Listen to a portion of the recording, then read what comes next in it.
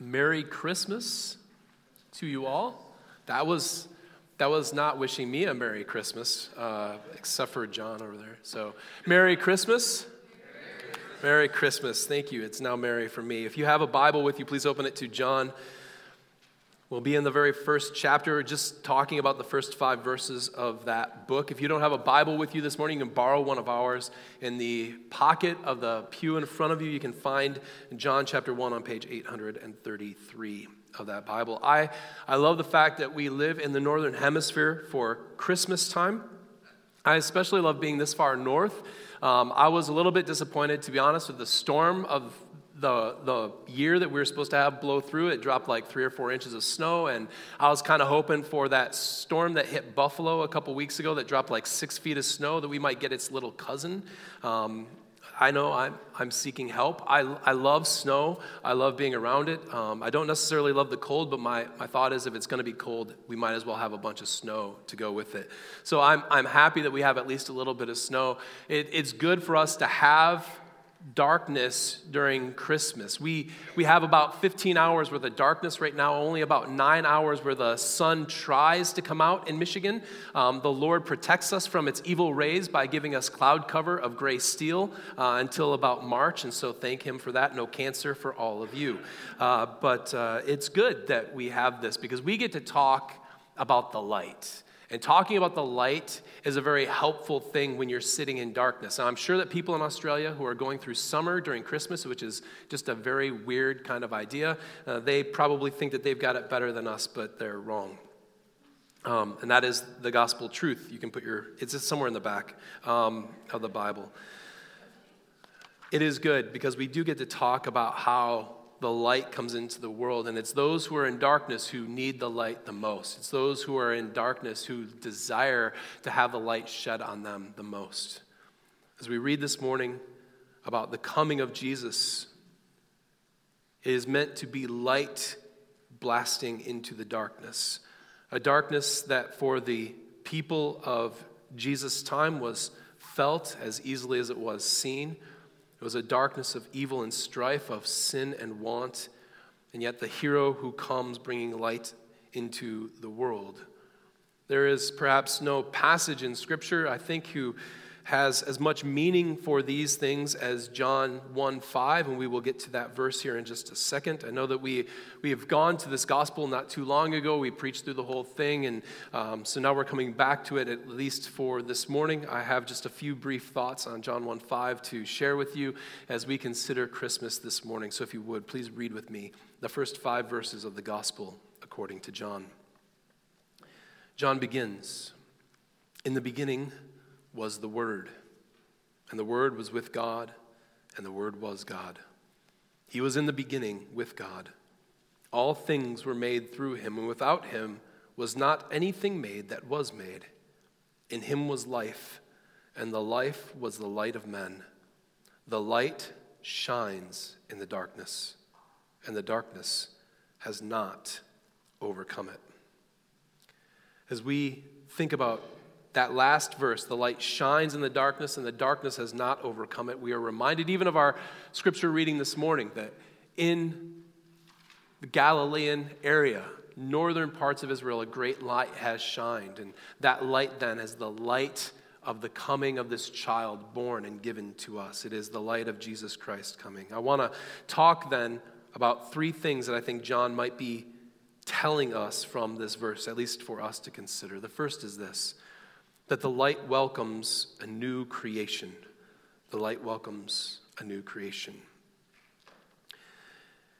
Many scholars have noted that this particular verse, if you were somebody who was unfamiliar with Christianity as a whole and you were simply reading these, if you were a Jewish person, perhaps some sort of pagan, you would have read these verses and you would have thought immediately of the creation of the world. As a matter of fact, it seems like John is quite intentionally drawing us there because the very first 3 words of John 1 match the first 3 words of Genesis 1, in the beginning.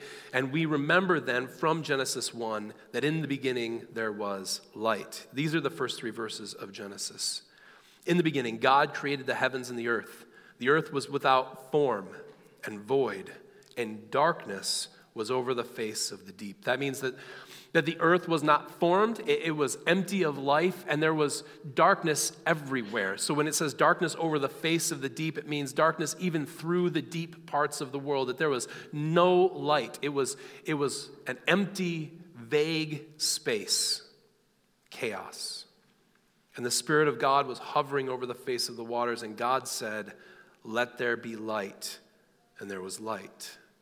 So this chaotic, random, dark mess that has no life, and darkness rules over it. And God speaks one word and disperses the darkness. The darkness cannot stand before the light. If you've ever been in a room where you throw on the lights, you understand how the physics behind this works. The light shines and the darkness is gone. It runs, it is dispelled. Where light is, darkness cannot be. If you were unfamiliar with anything else that comes in the Bible, if you are unfamiliar with anything else in the rest of how Christians talk about things, you might think that that is the only thing that John is talking about there in verse 5. The light shines in the darkness, and the darkness has not overcome it. He's just referring back again to Genesis. He's referring to the creation of light and the driving out of darkness from all of creation. But if you were to continue to read through your Bibles, you would find that the Bible consistently uses darkness and light as depictions of what is good and right and true and life, even as John has already done, versus darkness and being chaos and evil and sin and wretchedness and death. We find that the creation that God has made very quickly falls into disrepair through the sin of Adam and Eve, and darkness descends over all of man. And it doesn't take very long in Scripture before we get to Genesis chapter 6, 5 short chapters to get to Genesis chapter 6, where we read these pretty spectacular words. The Lord saw that the wickedness of man was great in the earth, and that every intention of the thought of his heart was only evil continually. And the Lord regretted that he had made man on the earth, and it grieved him to his heart. So the Lord said, "I will blot out man, whom I have created from the face of the land, man and animals and creeping things and birds of heaven, for I am sorry that I have made them." Darkness had so swept over humanity, had so swept over the earth, that all the universals applied here are given to all men. God did indeed send a flood to wipe them out, but the evil was not wiped out by the flood. Nor was the evil going to be cured by God's calling of a people. Nor was it going to be slowed by God giving law. Nor did it come under taming by the revelation of the prophets. Darkness was always going to hound the people of Israel from outside and plague them from inside. But now, John says, there was a light coming, and the darkness was not going to stand before it. The darkness was not going to overcome it. And again, it was coming from the very nature of God sending it out, speaking it. The word itself was to bring this light, and it was going to dispel darkness, not as it did in the first place, not as the giving of physical light over the darkness over the earth, but to dispel the darkness of sin and wickedness and evil. Here John is referencing nothing less than the incarnation of the Son of God, who carries with him the fullness of God. He comes as the very nature of light itself, pure and radiant goodness, perfect in every way. The early church creeds call him light of very light. And he has come then to make creation new again, to give light to creation again. Jesus, as it were, is dropped into the middle of this great, massive, surging sea of evil, and he has come to bring calm and peace to it, to fill it with goodness, to bring order to the very chaos of the darkness. If you were to go out and buy a bottle of water, not mineral water, but just pure spring water, especially water that had been distilled in some way, and you were to put it in a freezer. Your freezer exists at about 0 degrees Fahrenheit, 32 degrees below freezing. You were to leave it in there for about 2 hours. If you were very, very careful with it, you could take it out. And that water should be below freezing. But if it's pure enough, that water would still maintain itself as water. It's what we call supercooled. And so while it's below its freezing point, the water itself can't quite organize itself to make crystals, and so it can't set up as ice. And if you were to carefully open the top of it, and you were to put a pin or a pencil into it, and you were to stir it just slightly, you would see crystals immediately start to form around where you're stirring and then spread immediately through the bottle. And what you were holding as a liquid just 2 seconds before, you could bang it on a table and it would be rock hard. It's kind of a brilliant thing to watch. It's very cool. And you can watch the ice literally spread in a second throughout the rest of that bottle. It's a cool little experiment. That's precisely what Jesus seems to be doing here. He is dropped into this massive sea of darkness, of sin and evil and wretchedness and fallenness, of brokenness and hurt and sorrow and grief. And just as the light progresses out, like that ice progresses through the liquid, Jesus in his radiance and his beauty and his glory radiates out goodness from who he is. And you can watch it spread. You watch it spread through the Gospels. You watch it spread throughout church history. For Jesus has come to give a new creation, to make the light that he has given overwhelm this old and rusted out creation, to give newness of life. So the evil will stop when it truly meets Jesus. For his glory and his goodness will make all the noise and the strife of the men of this world come to an end. His light will drown out their darkness, to bring good where there was evil, to bring righteousness where there was wickedness, wisdom where there was folly, love where there was hate, compassion where there was only judgment. This is our hope for the world, that Jesus might shine and take men and women out of darkness and bring them into the goodness of his light. Secondly, when John says the light shines in the darkness and the darkness has not overcome it, he means that the light will always win a resounding victory. The dark is not like the dark in the beginning, not just in that it's now sin and wretchedness and wickedness, but also that it's not passive. The dark in the beginning just sat there and it was overwhelmed by the coming of the light. But this dark is not passive. It is not just a lack of something. It's not just a privation of that which is good. It has a force all on its own. It has desires all on its own. It seems to want to wreak havoc on all of mankind. So when this good child, this good man, this force of nature is dropped in, and it comes face to face with this darkness, the darkness reacts to it. It fights back. It resists. It seeks to end the power that Jesus has in the world. But darkness cannot stand the light. And so it only has at its disposal more darkness, more sin, more wickedness, more evil. So as this darkness in various forms looks upon the goodness of Jesus, all it can do is seek to sin against him, to turn evil men against him, that they might do their worst. The problem is, for evil and for sin, Jesus is better than them. And he uses their very evil and their very sinfulness against them. This is part of the power and the masterful plan that Jesus Christ has when he comes into the world. If you've ever watched wrestling or you've ever watched any sort of martial arts, you know that a good deal of that is to use the momentum of your enemy against him. So if they charge you, you back out and you allow their momentum to go forward, or you pull them in so that you might, when they pull back away from you, push them over. This is exactly what Jesus does. You don't think of him technically as a master of hand-to-hand combat, but same kind of thing applies. All sin can do is sin against him, so he allows sin to be used against him that he might use that very momentum of sin to destroy sin. It tries to overwhelm him. The evil men threaten him. It doesn't work. He presses on. Evil men eventually take his life. All it does is provide righteousness and goodness for us. And what's more, it doesn't take. He rises again.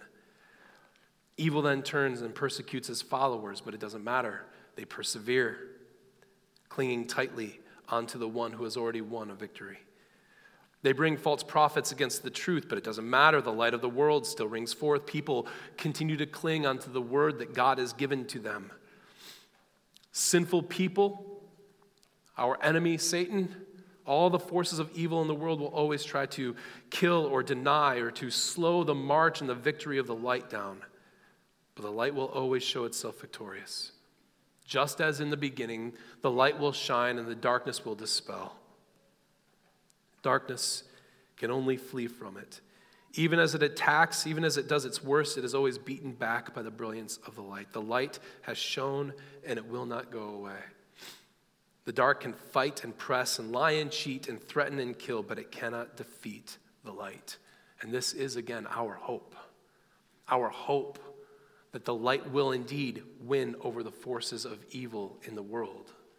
That it will indeed bring all of the goodness that has been promised from the very beginning of Scripture will come one day to a fullness of completion in the return of Jesus Christ. That is our hope, that there will be light, and that light will always be victorious over the darkness. But third, we need to understand that the light will not be universally understood. The light will not be universally understood. This word, overcome, has a pretty flexible meaning in Greek, and it can mean overcome as though it doesn't have a victory over it. It does not overcome it, but it can also mean understand. It means that it doesn't quite comprehend the light. The darkness is mystified by the light. It doesn't make sense of the light. You can understand why they don't put the darkness has not understood it, because it kind of ruins the metaphor. We don't use metaphor of light and darkness necessarily for understanding and not understanding. And even when we do, it's for understanding something different, we don't say people who don't understand understanding. That metaphor doesn't quite make sense. And so you can understand why we don't use that particular phrase here, although it has been used before. Translations in the 1800s had used this. Some French translations have used this. But it's a legitimate way of thinking about this particular verse. After all, when we hear of Jesus coming, we read in verses 6 through 11 these words. Or let's skip down to verse 9. The true light, which gives light to everyone, was coming into the world. He was in the world, and the world was made through him, yet the world did not know him. He came to his own, and his own people did not receive him. So you have this sort of massive misunderstanding. He created the world, and he called his own people to him. Yet when he shows up in front of them, his people do not understand him. As we go through the book of Exodus, I continually compare the book of Exodus to the book of John. And here is another brilliant comparison. The people of Israel, when they are in Egypt, seem to have a complete lack of knowledge as to the nature of the God of their fathers, Abraham, Isaac, and Jacob. And when God shows up, they don't comprehend him. They treat him like he's one of these fickle gods of Egypt that might take them out in the desert just to kill them. They don't trust him. They don't know him. And God comes and he visits plagues on the Egyptians so that the Egyptians will know him, but also so that his people might come to know him. God shows up for his people, and his people don't get him. They don't know him. That's precisely what's going on here. Jesus comes, and those who greatly proclaim the goodness of Yahweh God don't understand Yahweh when he's standing directly in front of them. Those who do nothing but study the Torah and do nothing but study the Old Testament for their entirety of their lives have that very God standing in front of them, and they do not know it. They can't see the light from the darkness. They don't understand. These issues haven't gone away. Jesus is still massively misunderstood. Jesus is oftentimes thrown around to fit whatever kind of fight we need him to fight, whether it's political or cultural. We use Jesus in a number of different ways, showing that we, other people in our culture, don't understand Jesus. They talk about how Christians and their sort of stiff moral code try to force that code on everyone else, not knowing that the very moral code that they themselves have bought into is in place only because Christianity has ruled over the Western Hemisphere for some 2,000 years, minus 300, 1,700 years. Jesus is often misunderstood. Jesus is misunderstood for a specific reason, though. It's not that he is terribly complicated to understand. Jesus is oftentimes misunderstood simply because wicked people don't want their sins exposed. John says this in 3:19 and 20.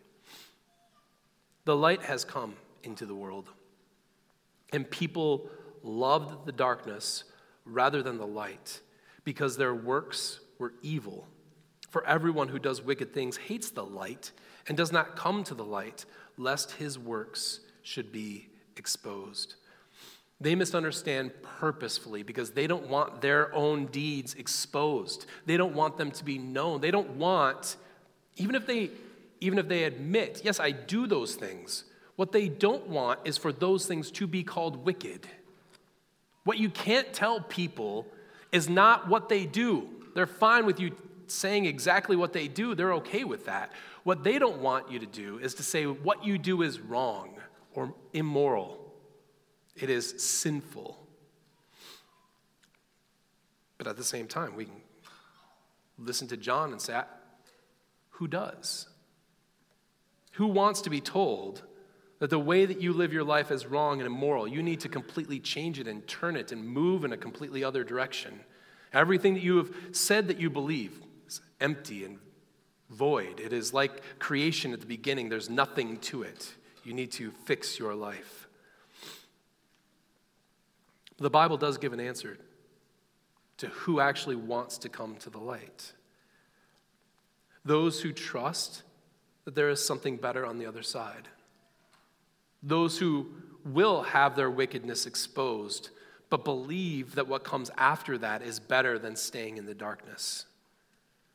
Those who know that the exposure to the goodness of the light is better than hiding in the shadows of the dark. These rightly understand the work of the light. After he says that the light has come into the world, it came to his own, and his own did not know him. He says this in verse 12 of chapter 1.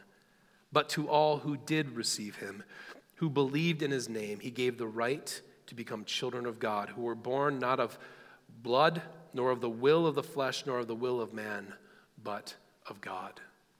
Those who come into the light, who have their own works exposed, have the right to be known as children of God, have the right to know God. Why do we allow our own wickedness to be exposed by Scripture? Why do we freely admit the evil that is in us based on what Scripture has said? Because we know that knowing God is better than not. We are willing to have our sinfulness exposed because the goodness of knowing God, of his freely given forgiveness, of trusting in him, is a gift that God has given us. It is not by our will. It is not by our choice. It is not because we are born into a family. It is solely because God has been pleased to give it to us. Today is one of the darker days in our land. I don't just mean like evil. I think there have been more evil times than this. But it's literally dark. It's going to be 15 hours of darkness today. Batman's having a field day. The rest of us just struggle through these months. I get it. But no day shines brighter than today, because today is Christmas. And the light has indeed come. And it has come to make you new again. It has come to change your heart to love the Lord your God.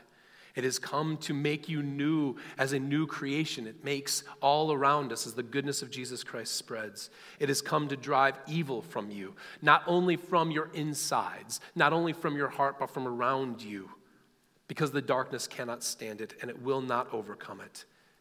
And the light has come to bring you to God, to show you the goodness and the beauty and the wonder of who your God is. This great gift is given to you all. Receive it today. Enjoy. Merry Christmas. Let us pray. Our great God, today we celebrate the coming of Jesus into our world, the breaking of light into the darkness. We ask that you might continue your great work of dispelling the dark both in and around us. Help us to walk rightly before you and to always be evermore pointing others to that light. Thank you for the immense and wondrous gift of Jesus Christ, our Lord. May he be praised forevermore. Amen. If you would, stand and sing our last Christmas song of the season with us. Hark the herald angels sing.